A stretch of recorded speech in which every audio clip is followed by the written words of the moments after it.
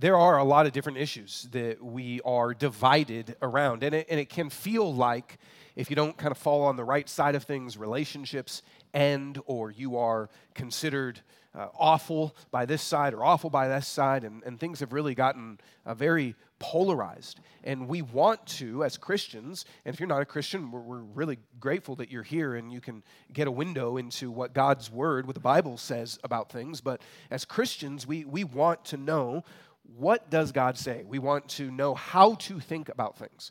But not just how to think about things, also how to live, how to relate. It's not just enough to know the right things, but also we need to know the right way to live and approach things. And none of us want to kind of just be considered stupid or on the wrong side of history or to be disliked by people. None of us want that. And we also don't want to be cowards and hide what we believe and have to feel like what I believe, I need to kind of sugarcoat everything or make it sound super palatable to everybody. We don't want to kind of live in either of those places. But the Bible tells us that we should expect, as Christians, that we should expect that we live in a world that doesn't share the beliefs, values, practices, God of the Bible. The Bible says we should expect that we're going to live in a world that has competing stories, that has competing values, that has competing beliefs, that offers different interpretations. If you are a Christian, our expectation should be, I live in a world where I am, the Bible's language is, where I am an exile, where I'm supposed to live here, I'm supposed to be faithful here, I'm supposed to love here, I'm supposed to be present here, but this is not ultimately my home.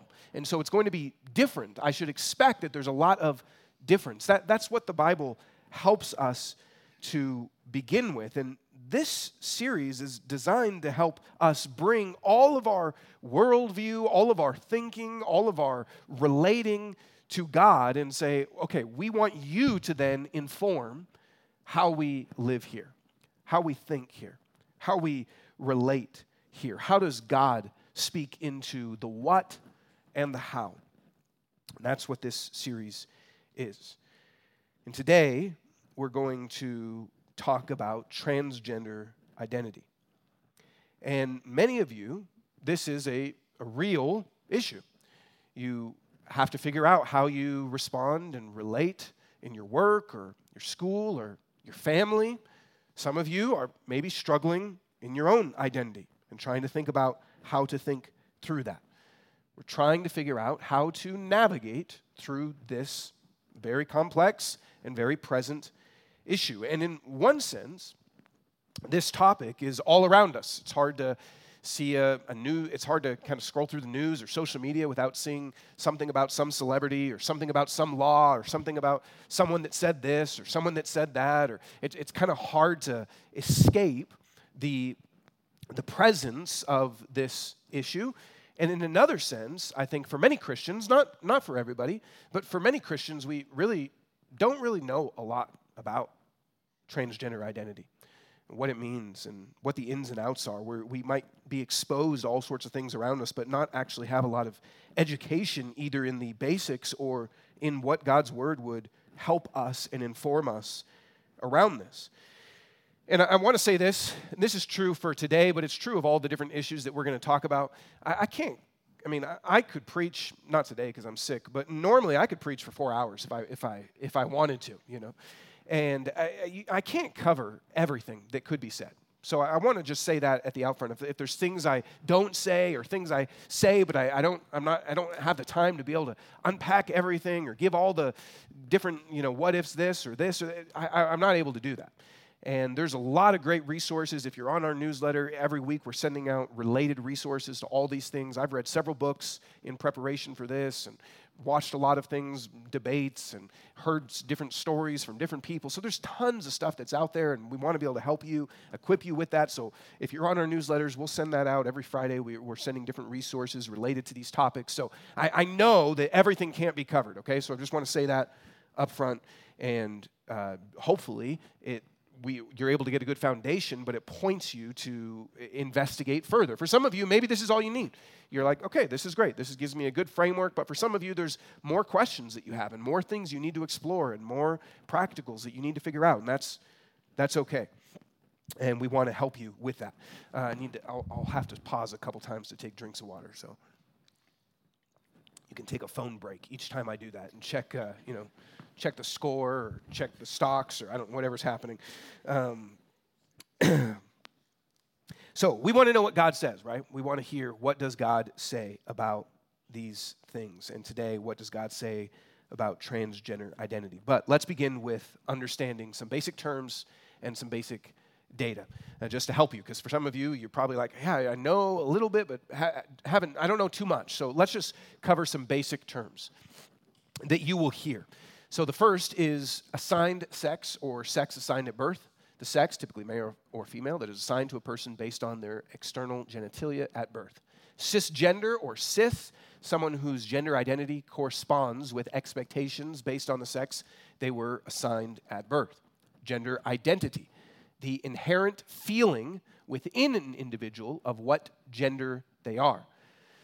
Gender dysphoria, emotional distress related to the sense that one's assigned sex is not in line with one's gender identity. Transgender or trans, an adjective to describe someone who does not fully identify with the sex they were assigned at birth. And finally, non-binary, a gender identity that denotes someone who does not fully identify with the binary genders of male, man, masculine, or female, woman, feminine. They might say that another term that's often used around this is gender fluid, that I don't identify with one particular thing, a binary meaning two separate things, but somewhere within that spectrum or nowhere within that spectrum. That's where you'll see people that list off 100 different kinds of genders. Okay? All this is from Stanford University. Now, just kind of some data. How many adults and youth identify as transgender in the United States? This is from June 2022. About 1.6 million people that are 13 and up identify as transgender in the U.S. 39% are trans women, 36% transgender men. The others don't identify as a particular one of those. And in the U.S., young adults are the most likely to be transgender or non-binary between 18 and 29. About 5% of people in those ages would categorize themselves as transgender or non-binary. So that's a pretty good number to say 5% of people. So especially for those of you that are educators or in schools, I know in conversations with you, you'll say, yeah, I might know a lot of adults and none of them are, but within a classroom, you start to see a lot more. 5% is a pretty big number. So all of that said, what does God say? How are we supposed to think about this? How are we supposed to feel? And how are we supposed to relate? How are we supposed to live in a world where this is a present reality? And what I want to do is give you 4 building blocks that will help you just gain a grasp of an understanding of what God says about these things. And like many issues that are present today, if you were to talk about technology usage, or last week we talked about abortion, or if you're going to talk about certain kind of social media use, or how involved the government should be in certain aspects of our life, or data privacy, or there's a lot of things that the Bible doesn't have a specific verse for that specific thing. But what the Bible does do is help us build a worldview by giving us an overarching vision, which is actually even more important oftentimes than just a specific verse that you can point to. Instead of just a specific verse, the Bible does give us verses, but it also gives us a framework for understanding the Bible's worldview, the Bible's vision. And you're able then, if you're exploring Christianity, to say, do I agree with that vision or not? And if you're a Christian, you're able to say, okay, this is what the Bible's worldview of life is supposed to be. And so I want to give you really 4 big building blocks. The first one we'll spend the most time on. And I talked about this last week as well, but we are made in the image of God. This is the first, and it's really the central anthropological center of building a framework for humanity. If you want to know what the Bible says about humans and who we are, which is very important, This is the central piece. This is the starting place, and it frames so much of the understanding of everything else. Because we all have to know, what is our origin story? Who are we? That's an important thing that all of us have to think about. And the Bible's beginning place, and we'll spend some time kind of looking at the implications of this as it relates to this issue, is that we are made in the image of God. Here's how Genesis says this. Then God said, "Let us make man in our image, according to our likeness." So God created man in his own image. He created him in the image of God. He created them male and female. That's the starting place. And here's 4 different things that we can draw from this that's related to this issue. The first is this. It means that all of us have an inherent, significant value and worth. But just that is very important. That who you are, God has made you with an inherent value, worth, dignity, that human life is sacred. Said that last week as we were talking about the issue of abortion. But you, whoever you are, whatever your age is, whatever your ethnicity is, whatever your abilities are, whatever your socioeconomic status is, you, because you are a human, you are made in the image of God, which means you have worth, beauty, value. It's sacred. We can even use that language. C.S. Lewis, I don't have a quote. I thought about using it, but he says that a human being is so holy, so sacred, that if you knew who they really were, if you knew exactly, if you saw them as God sees them, you would be tempted to worship them because of just how sacred we are. There's nothing like humans. You have value, dignity, worth. You're made in the image of God. That's the first thing that this means. The second thing that it means, as we can think about this issue, is that we are not creators, but we are created. We are not creators, we are created. God created you. God created us. You are not a creator of yourself. You are created. Now, this is so important because think about how we often think about our identity. Who has the right to tell you who you are? Who has the right to tell you who to be? And the way that we have decided that in our culture, the way that we have decided that is all external authority is bad.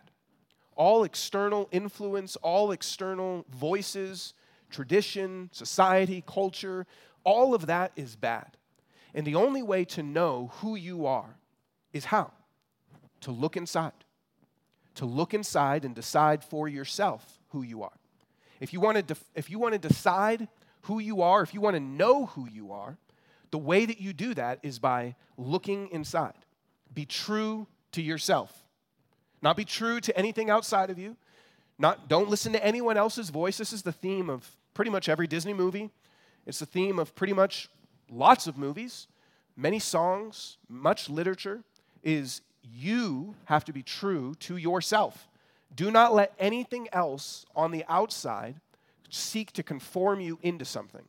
You create yourself.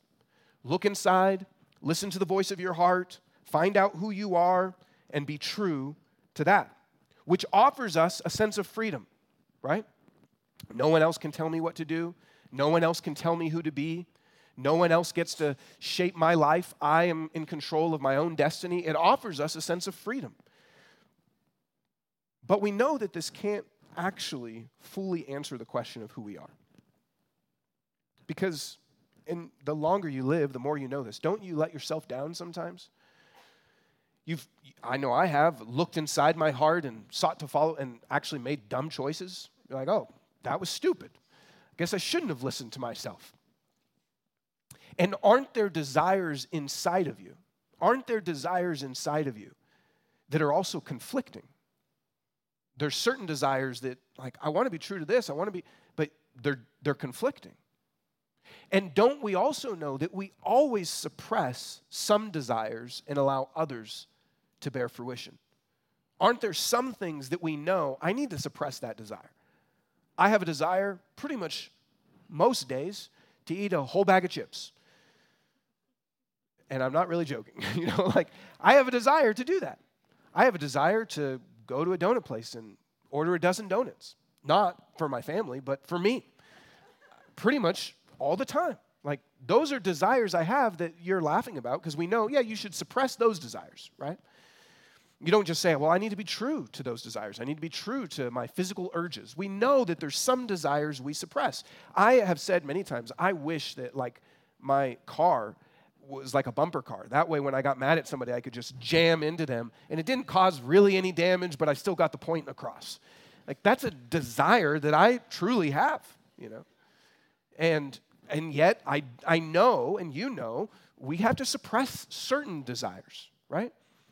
The late, great Pastor Tim Keller says, he has an illustration of a thought experiment saying, imagine you lived 1,000 years ago and you were kind of in some ancient tribe and you were a warrior. And in that culture, it would be normal that you would have certain desires for your honor, for your valor, and you would fight people that dishonored you and you would destroy them. And no one would say anything about that. You would say, I've got this desire to prove my honor, to prove my bravery, to show other people my strength. And the culture around you would encourage you not to suppress that desire, but to allow that to flourish. And you would express that. But 1,000 years ago, let's say this same warrior was dealing with some sort of sexual identity and it was different from the culture around them. They would say, I need to suppress that desire because the culture around me would say that's not a desire that you're allowed to express. But now, fast forward today, it would be the reverse. If you were in Denver, in Arvada, or in many parts of our country, if you had the desire to act out aggressively to prove your strength, to prove your honor, that desire would be encouraged to be suppressed, and yet your sexual desires and identity would be encouraged to let thrive and let flourish, right? And so we all have various desires that we are constantly suppressing or allowing to come out to the surface. We all do that all the time, right? We all do that all the time. So we have to decide, well, how do we know which ones? How do you know which ones to allow to flourish and which ones to keep in check? How do you know? And really, it's the culture around us that informs that. But we have to do something better than that. What we have to do is to say, I am created. That's my filter. I'm not creator, I am created. I'm created, which means I have someone that I can listen to about who I am. It's not just looking inside and deciding who I am. It's not just seeing what my desires are and being true to those desires. I am saying I am created, not creator. And so I listen and trust the one that created me. And I believe that when I am listening to the one that created me, I will thrive as I follow the design that he made me in. Think about a fish. A fish is free when it's in water. But if a fish were to say, I want to decide who I am and decide what I want to do and decide to jump out on land, it might feel free for 30 seconds, and then it would die because it's not living true to how it was designed, how it was created. So when we intentionally say, I am created, not creator, and then we live within our design, we actually are flourishing because we are trusting a reliable source instead of just ourselves. So that's the second thing that being made in the image of God tells us. The first is that you have value, dignity, worth, beauty because of the fact that you are sacredly made in God's image. The second thing it tells you is that you are created, not creator. And the third thing it tells us is that your body matters. Your body matters. Here's how Genesis says it. God created them male and female. So even just that is saying he designed them not just as nebulous beings. He didn't design them as genderless beings. He didn't design them as just kind of empty, like a naked Barbie that just has nothing there and is able to just be like, I don't know what this thing is. It's just sort of a weird flat part right there, right? He created them male and female. He designed them with a specific body. And Jesus, if you look back at this and maybe go, oh yeah, that's the Old Testament. And, Jesus picks up this same verse. This is in a context where people are asking him about marriage and divorce. But he says, haven't you read that he who created them in the beginning made them male and female? And he also said, for this reason, a man will leave his father and mother and be joined to his wife, and the two will become one flesh. So they are no longer two, but one flesh. Therefore, what God has joined together, let no one separate. He's talking again, picking up this verse in Genesis and saying God designed people male and female.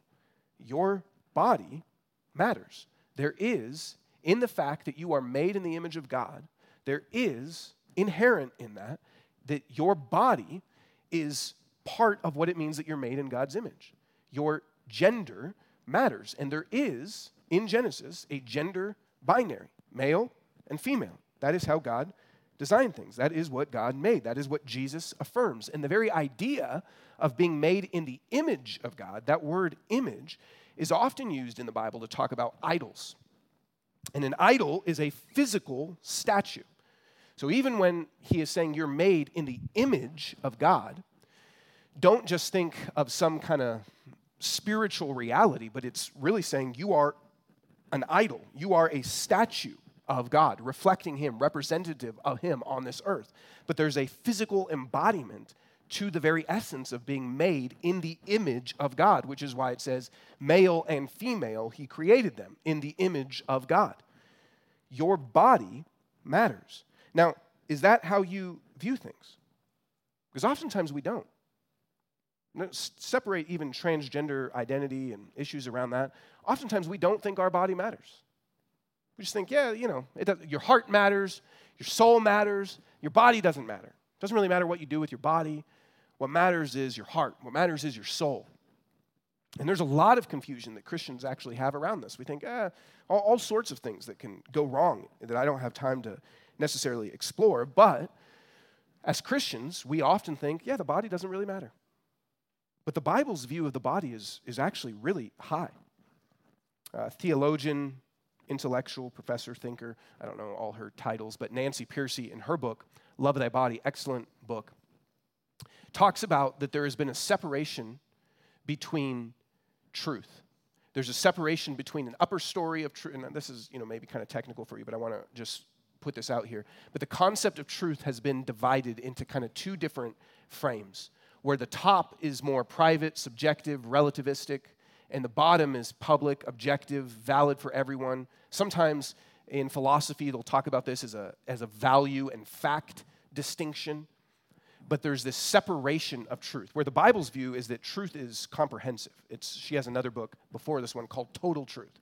And anytime you begin to separate truth into these different frames, you start to go wrong. That's where you'll start to say things like, that might be true for you, but it's not true for me. You're saying, well, that kind of truth is just up here, but it's not objective.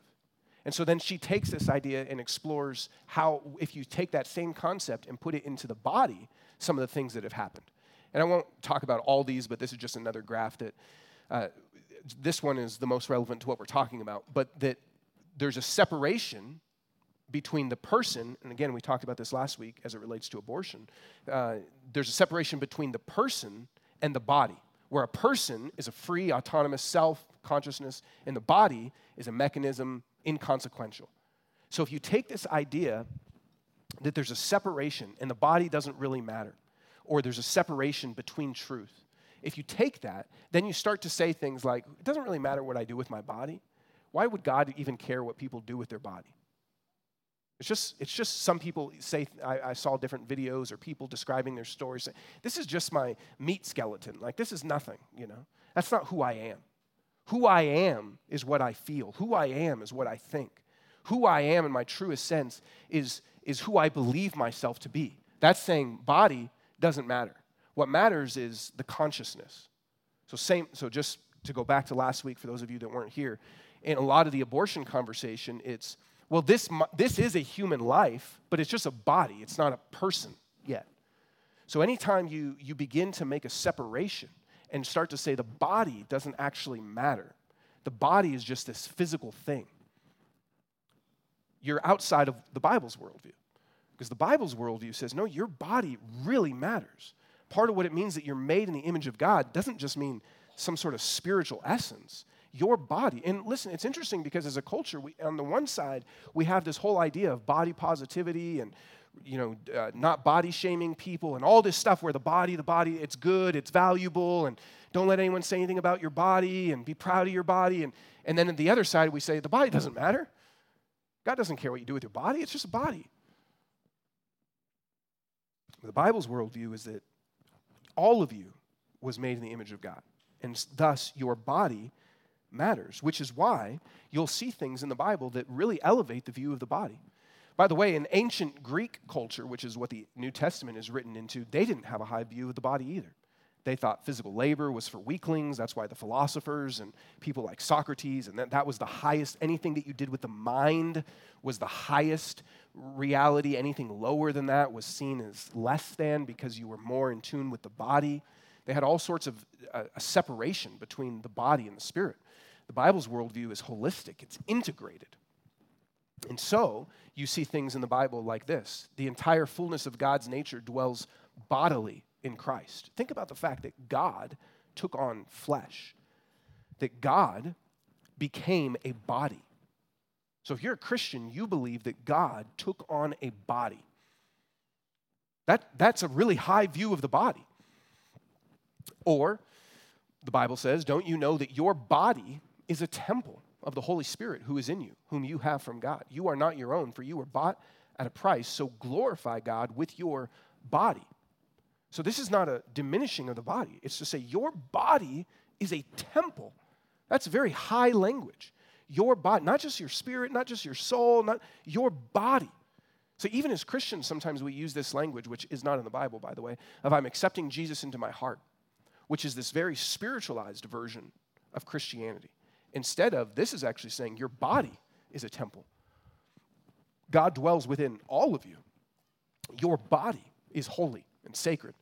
And you can glorify God. You can honor God. You can worship God with your body, not just with your soul and your mind, but your body matters. And Paul says in Philippians, our citizenship is in heaven, and we eagerly wait for a Savior from there, the Lord Jesus Christ. He will transform the body of our humble condition into the likeness of his glorious body by the power that enables him to subject everything to himself. This is to say that you will, when Jesus returns, if you're a Christian, have a new and transformed body. When you go to heaven, that existence is not you floating around on a cloud. It's not my references are old. It's not a Casper the Ghost kind of situation where you're just kind of living like some sort of floaty version of yourself. It is you in a new and transformed body. That's who you will be forever, is you will have a body. Now, it won't be old and decaying and sick and have back problems and ear hair and all sorts of other weird things, but it'll be a glorious body. Okay? Now, some of you are like self-conscious, but things happen when you get older. You lose hair in certain places and grow it in others. We are made in the image of God, which means your body matters. Okay? To be made in the image of God means your body matters. Otherwise, God would have just made spirits. But God made your body. Your body matters. And then fourth, because we are made in the image of God, it means that because God made you, think about this, you are made in the image of God. So that means because God made you, because he's your creator, he intended and wanted you to be the gender that he made you, which means we're not supposed to confuse our gender or display our gender in a different way than the way that God designed it to be. And there's several different verses I could show you on this. This is kind of the most straightforward. The other ones would take a lot more time to kind of show you the context, so I'm only going to give you this one. There's a couple others in the New Testament that I'm happy to talk through with anybody, but here's just one that's very straightforward. Deuteronomy 22:5 says this, "A woman is not to wear male clothing, and a man is not to put on a woman's garment. For everyone who does these things is detestable to the Lord your God." Now that seems maybe kind of strange to our ears. I think in earlier ages, people would just say, yeah, of course. To our ears, that seems like, that seems weird. Why such a kind of hard line on that? But it's because we're made in the image of God. And God's saying, I designed you to be male and female. And so I want you to display the beauty and the glory of who I made you to be. And we can think, well, isn't that just kind of a societal construct? And isn't it just cultural, male and female dress? Don't those things differ by culture? And the answer to that is yes, they do. So, like, one of my favorite movies, it used to be my favorite movie until Lord of the Rings came out, but one of my old favorite movies that has been dethroned is Braveheart. And in Braveheart, dude's got long hair, wears a skirt, and makeup. And you're like, that's a man's man, you know? And yet, if I showed up like that today, you guys would be very confused, right? So it is cultural, but that doesn't mean it doesn't matter. So we do handshakes or fist bumps here. And you go to Asia, and a lot of cultures there, it's going to be a bow, right? So both of them are communicating the same thing, though. They're communicating honor. And what God wants you to do is to communicate the gender that he designed you with. He wants you to display the beauty of the gender he designed you with because it's honoring him. You're saying, I was made in his image, and so based on the culture that I live in, I am displaying the beauty of who he made me to be. So I am displaying the masculinity and the femininity, the maleness and the femaleness of who he made me to be. Does that change through cultures, through times, different ages? Yes, but we are still supposed to say, what does it mean for me to display my maleness and my femaleness? Because that is not just a cultural thing. It's saying, I am honoring the fact that I was made in God's image. I'm saying what he did was purposeful and beautiful. And I want to display the beauty of, listen, your maleness is awesome. And your femaleness is awesome. You should be proud of your masculinity and your femininity. You should be proud that you are male and female. That is a purposeful thing that God designed you with. So all of this is just my first point. All of this is helping us to understand two things. First, this is just the foundational building block. I told you, the anthropological center of a biblical worldview is that we are made in the image of God, okay? But all of this also helps us see, how did we get to where we are? How does it make sense that we can decide or feel a certain gender that's different? And this helps us, as we understand made in the image of God, helps us to see how we got here. Because as soon as we start to deviate from this, we begin to see, well, if the body doesn't really matter, then it's my mind that matters. We start to see that, well, there isn't really any solid truth, but truth is just kind of whatever I decide it to be. No one can tell me who I am, but I can decide who I want to be. We see as we're a relativistic, individualistic, non-body approving culture. All of these things actually begin to make sense, where the psychological takes place over the physical, where the individual takes place over tradition or community, where truth is relativized, everything begins to make sense. But being made in the image of God is actually one of the huge correctives to all of that. And whether or not you are curious about transgender identity for yourself or just trying to explore what this looks like in our culture, all of us have been affected by all of those things that I just said with various issues. All right, point number 2. Sorry, I'm moving a little slow because my body is against me today. So point number 2 is this: sin distorts everything.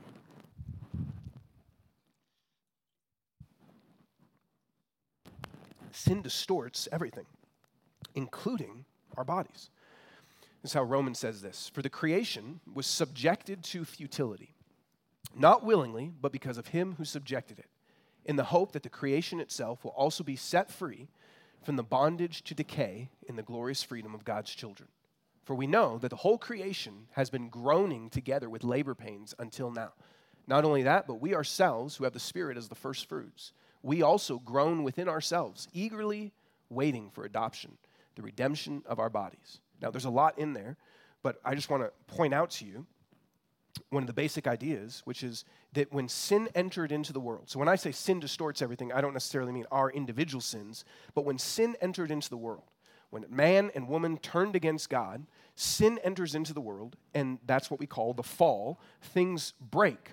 But what that means is now there's this bondage, there's this decay, there's this groaning within ourselves, this need for redemption that even creation and us physically experience. That sin distorts everything, which means everything is broken. It means everything is affected. It means our mind is affected by sin. It means our feelings are affected by sin. It means our bodies are affected by sin. Everything is distorted. If we just said, you're made in the image of God, creation, everything's wonderful, then we would expect everything to be beautiful and perfect, right? But as sin enters into the world, sin distorts everything, which means our existence is painful. It means there's groaning. It means there's things that we say, this doesn't feel the way it should be. This doesn't work the way it should work. It means also that we expect incongruence in our lives. We expect a battle within us from here is who I was designed and made to be, and here's how the fall and sin has distorted and broken things. That's what we would expect. Here's how the Bible talks about that. Peter says, "Dear friends, I urge you as strangers and exiles to abstain from sinful desires that wage war against the soul." There's often this battle within us that we have to actually abstain from. There's a war now within our soul. It's not just that I can say, here's who God made me to be and just live fully in it and there's no problems. It's that there's a war that happens within us. There's an incongruence between things I want and things I should want, between things I feel and things I should feel, between who I am and who God calls me to be. There's a battle. There's a war within us. Here's another section that says, "I say then, walk by the Spirit, and you will certainly not carry out the desires of the flesh. For the flesh desires what is against the Spirit, and the Spirit desires what is against the flesh. These are opposed to each other, so that you don't do what you want." There's a battle often inside of us between the things that I want to do and the things that God calls me to do, between the Spirit and the flesh, between the things of the world and the things of God. Because sin distorts everything, there is a battle. There's an incongruence. So we should expect that we're not going to just have pure thoughts. We're not going to just have pure desires. We're not going to just be able to look inside and decide what to do and think about things correctly. And we should expect that there's certain times where we will feel this isn't, like I want to do this, but it's not what I should do. We should expect that there will be an incongruence, which is why the Bible says also we can't just look inside and decide what to do. Jeremiah says the heart is more deceitful than anything else and incurable. Who can understand it? So the Bible is saying you can't just look inside and just, because every part of you is affected by sin. Sin distorts everything, which means we will often face a battle. And it means people around you will face a battle all the time between what God calls them to do and be and between what they want to do and be. There is a battle. And we all feel that in various ways. Might not be with transgender identity. It might be. Some of you may be wrestling with that. But we all feel a battle. We all feel an incongruence inside of us because sin distorts everything. Here's what that means. It should lead us to a lot of compassion for people. It should lead us not to just say, how could you think that? You're so stupid. How could you feel that? Gross. Ugh. But we should actually have a lot of compassion from the Bible's worldview that says sin distorts everything. It creates a war. I mean, when there's a war, look, you all know this and feel this in different ways, right? When there's a war going on inside of you, you don't go, oh, that's stupid. You know that for your war.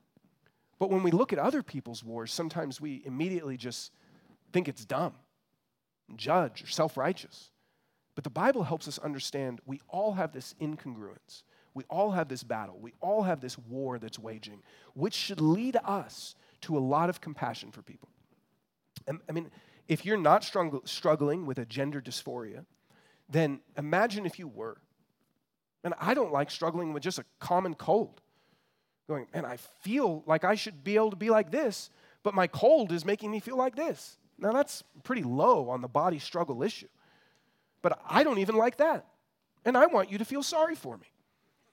I want soup from some of you. I would like some soup. I want some compassion, right? But imagine feeling like in your body, I was born this way physically, but I feel like I'm this gender. Now, instead of immediately saying, well, you're wrong and you're stupid, and shouldn't we feel a lot of compassion for that struggle? The Bible says that there is a war inside of us, that sin distorting everything should help us know that creation is broken, which should lead us to a lot of compassion and should lead us to desire to help bear people's burdens also. So that's the second point. Sin distorts everything. Third framework in these building blocks is that we belong to God. We're made in the image of God. Sin distorts everything. And third, we belong to God. Probably the most helpful book I read around this subject, that if you're wanting to dive deeper in, this would probably be one of the main ones I'd recommend to you. It's called God and the Transgender Debate. He talks about how we make decisions in our worldview and how we make a decision about anything, how our worldview is framed. And he says when you're making a decision about anything, we're really answering these questions. Authority, who has the right to tell me what to do? Knowledge, who knows what is best for me to do? And trustworthiness, who loves me and wants what is best for me? Any decision that you're making, any worldview, that any way that you're kind of trying to decide, especially the biggest things in life, you're really, whether proactively or just kind of subconsciously, you're going through these things. Who has the right to tell me what to do? Now, for us, again, most of the way that we answer that is going to be ourselves. Only I have the right to tell me what to do. I know what's best for me. And I know that I'm the one that really loves me. I'm the one that really has my best interest in mind. I'm the one that really cares for me. And so really when we're building a worldview, oftentimes we're looking internally to answer those questions. Now we might look to other sources. We might look to friends. We might look to celebrities. We might look to TikTok. That's where influencers and various people can have an effect on us and say, well, they know what they're talking about. And the science says this. They're trustworthy. They seem to be a good voice on various things. But ultimately, those voices are limited. I mean, you're limited. I'm limited. We don't have perfect knowledge. We don't know all the outcomes. We don't have authority. And we don't even always know what's best for us. And the Bible's worldview gives us something better. It says that God made you. God made you, so he does have authority to tell you what to do. And God is all-knowing and wise, and he knows actually what's best for you. He's the one that brought you into existence. He knew you before you were even born. He knows your past. He knows your present. He knows your future. And he knows you right now, the ins and the outs, emotionally, mentally, physically. God knows every part of you. And so he knows what's best for you. And the Bible tells us that he loves you. He loves you more than you love you. No amount of self-love that you could ever have could match the amount of love that God has for you. That God would give his only son to die for us. That Jesus would willingly lay down his life to bring us into his family. The love that he has for you could never be matched. And so when you're building a worldview from the Bible's perspective, these same questions to say, well, God has authority. God knows best. He's all wise. And he loves me. So I can trust him and thus come to him to make my decisions. Which is why, when you hear a verse like this, it should encourage us. That says, we already read this one, but don't you know that your body is the temple of the Holy Spirit who is in you, whom you have from God? You are not your own, for you were bought at a price. So glorify God with your body. Now that language of you're not your own, you're bought at a price, that might intimidate us if it was somebody else. But if we understand I belong to God, the one who made me, the one who knows me, the one who loves me, so that is a safe place to say, I'm not my own, I belong to him. One that has complete power, complete wisdom, complete love. I belong to that person. That's a safety. Versus if I just said, yeah, you belong to that stranger over there, do whatever he says. That's going to freak you out. You don't know what they know. You don't know if they're for you. You're going to feel used. You're going to feel probably, man, I'm in danger of being mistreated. but to say the one that perfectly knows you, perfectly loves you, and has all power, that's the one you belong to. That gives us a safety. Like, in a perfect sense, although I know parents are imperfect, in a perfect sense, a child who is told, you belong to these parents that love you and care for you, there's a safety that's included in that. And that's what Paul is saying. You belong to him. You belong to him, which gives us a rest.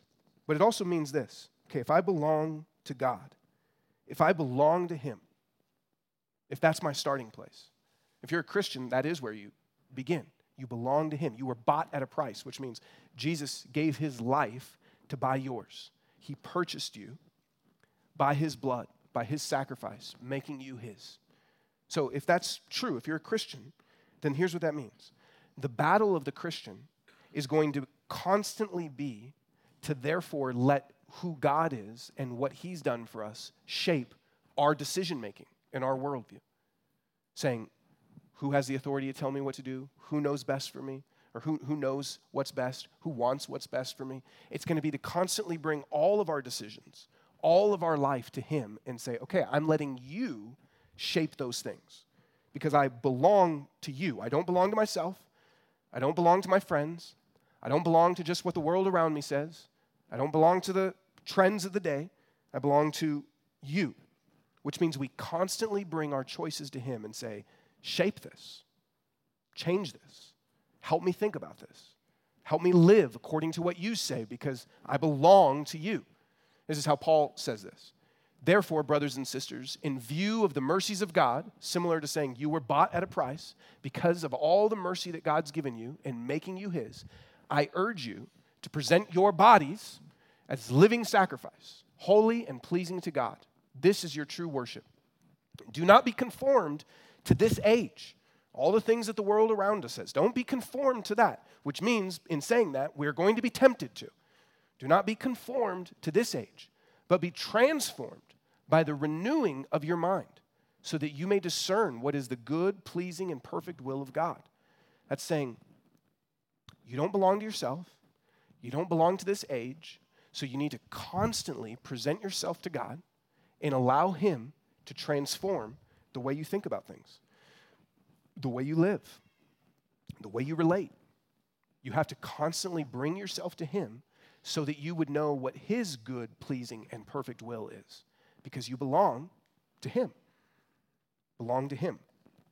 Here's what this means very practically. It means when you're trying to decide things, anything, when you're trying to decide anything in your life, are you asking God to define those things? Are you saying, I want to be shaped by what you say? I want your good, pleasing, and perfect will to transform how I think about this. We belong to him. Or are you letting fear govern your decisions? Are you letting being liked govern your decisions? Are you letting comfort govern? Are you letting the science? Are you letting being on the right side of history? Are you letting your workplace? Are you letting popular opinion? What are you letting change your mind? And Paul says we belong to God. And so we bring all of our choices, all of our worldview to him. He's good, he's merciful, and so we can trust him. Which also means this. It also means that if you belong to him, he's with you and helping you. You don't belong to him and then he just says, all right, figure it out on your own. If you belong to him, he's with you and he's helping you and he's guiding you and he's present with you and you're not by yourself. So, final point is this.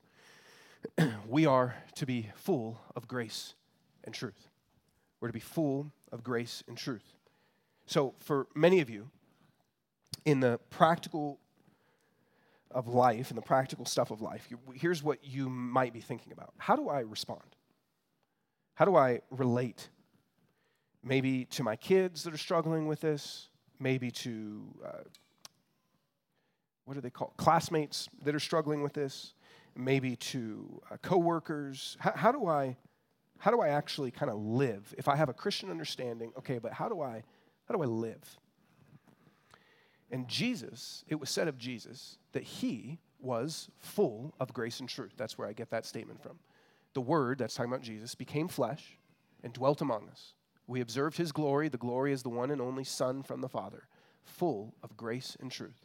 So it says when Jesus came on this earth, part of his glory, part of what made him so amazing, part of what was observed as just magnificent about him was he was full of grace and truth. I love that statement because it's not 50-50. It's not he was not half grace, half truth. He wasn't a hybrid. He was all electric and all diesel somehow, right? He was just to the max on both of them.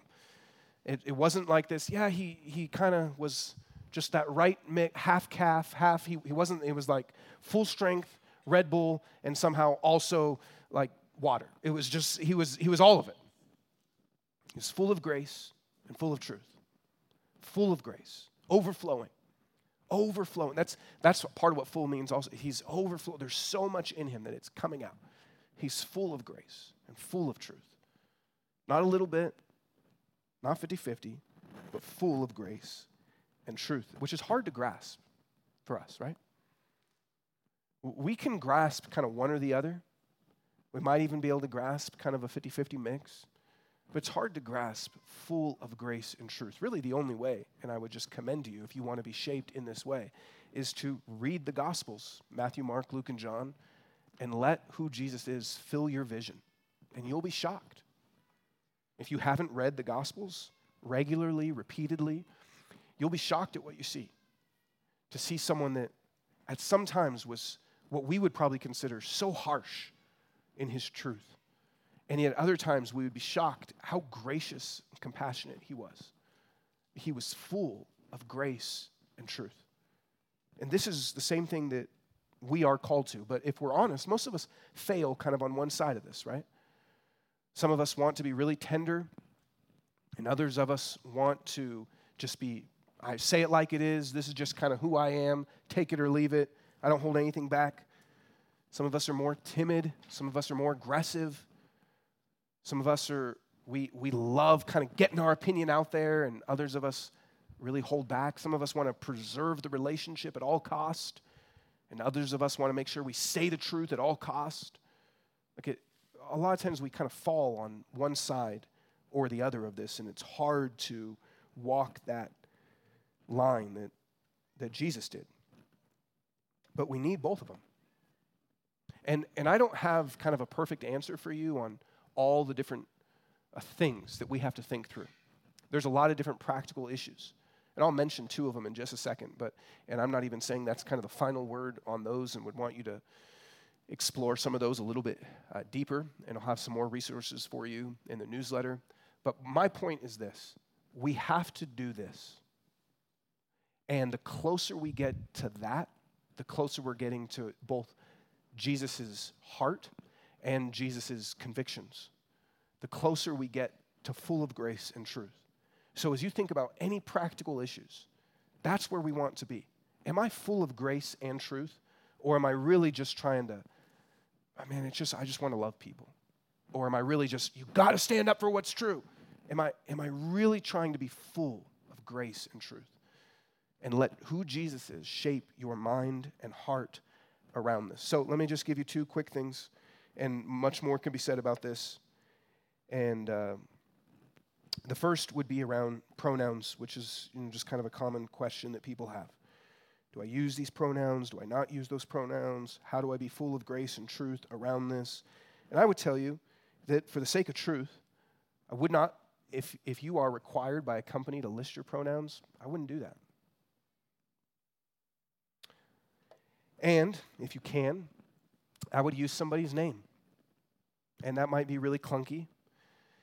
But honestly, when you're speaking to someone, you're not usually using a pronoun anyway. You're saying you, and you're saying their name. And I would also say, in the sake of grace, that if you meet somebody and they say, my name is this, you don't say, no, it's not.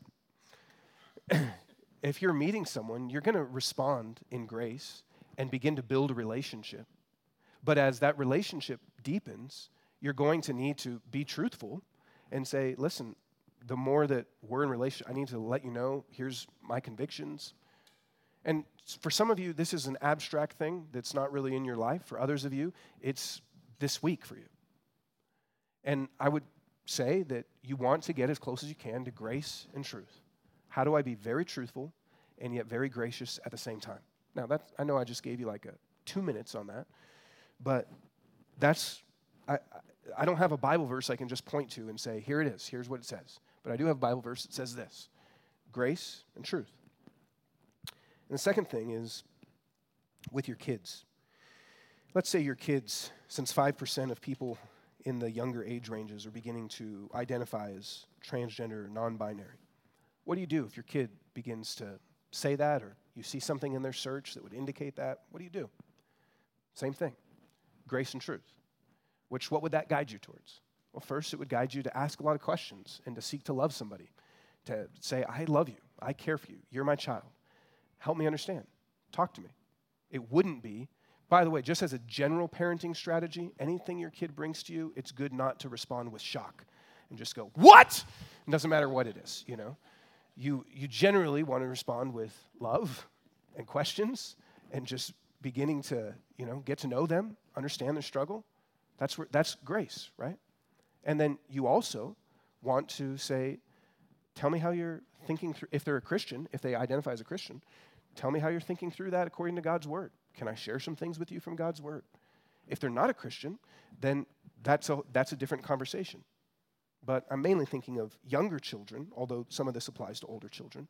So you want to listen, love, ask questions, and speak truth, helping them be shaped by God's word. If they're very young children, then part of what your job is as a parent is to tell your children what is true.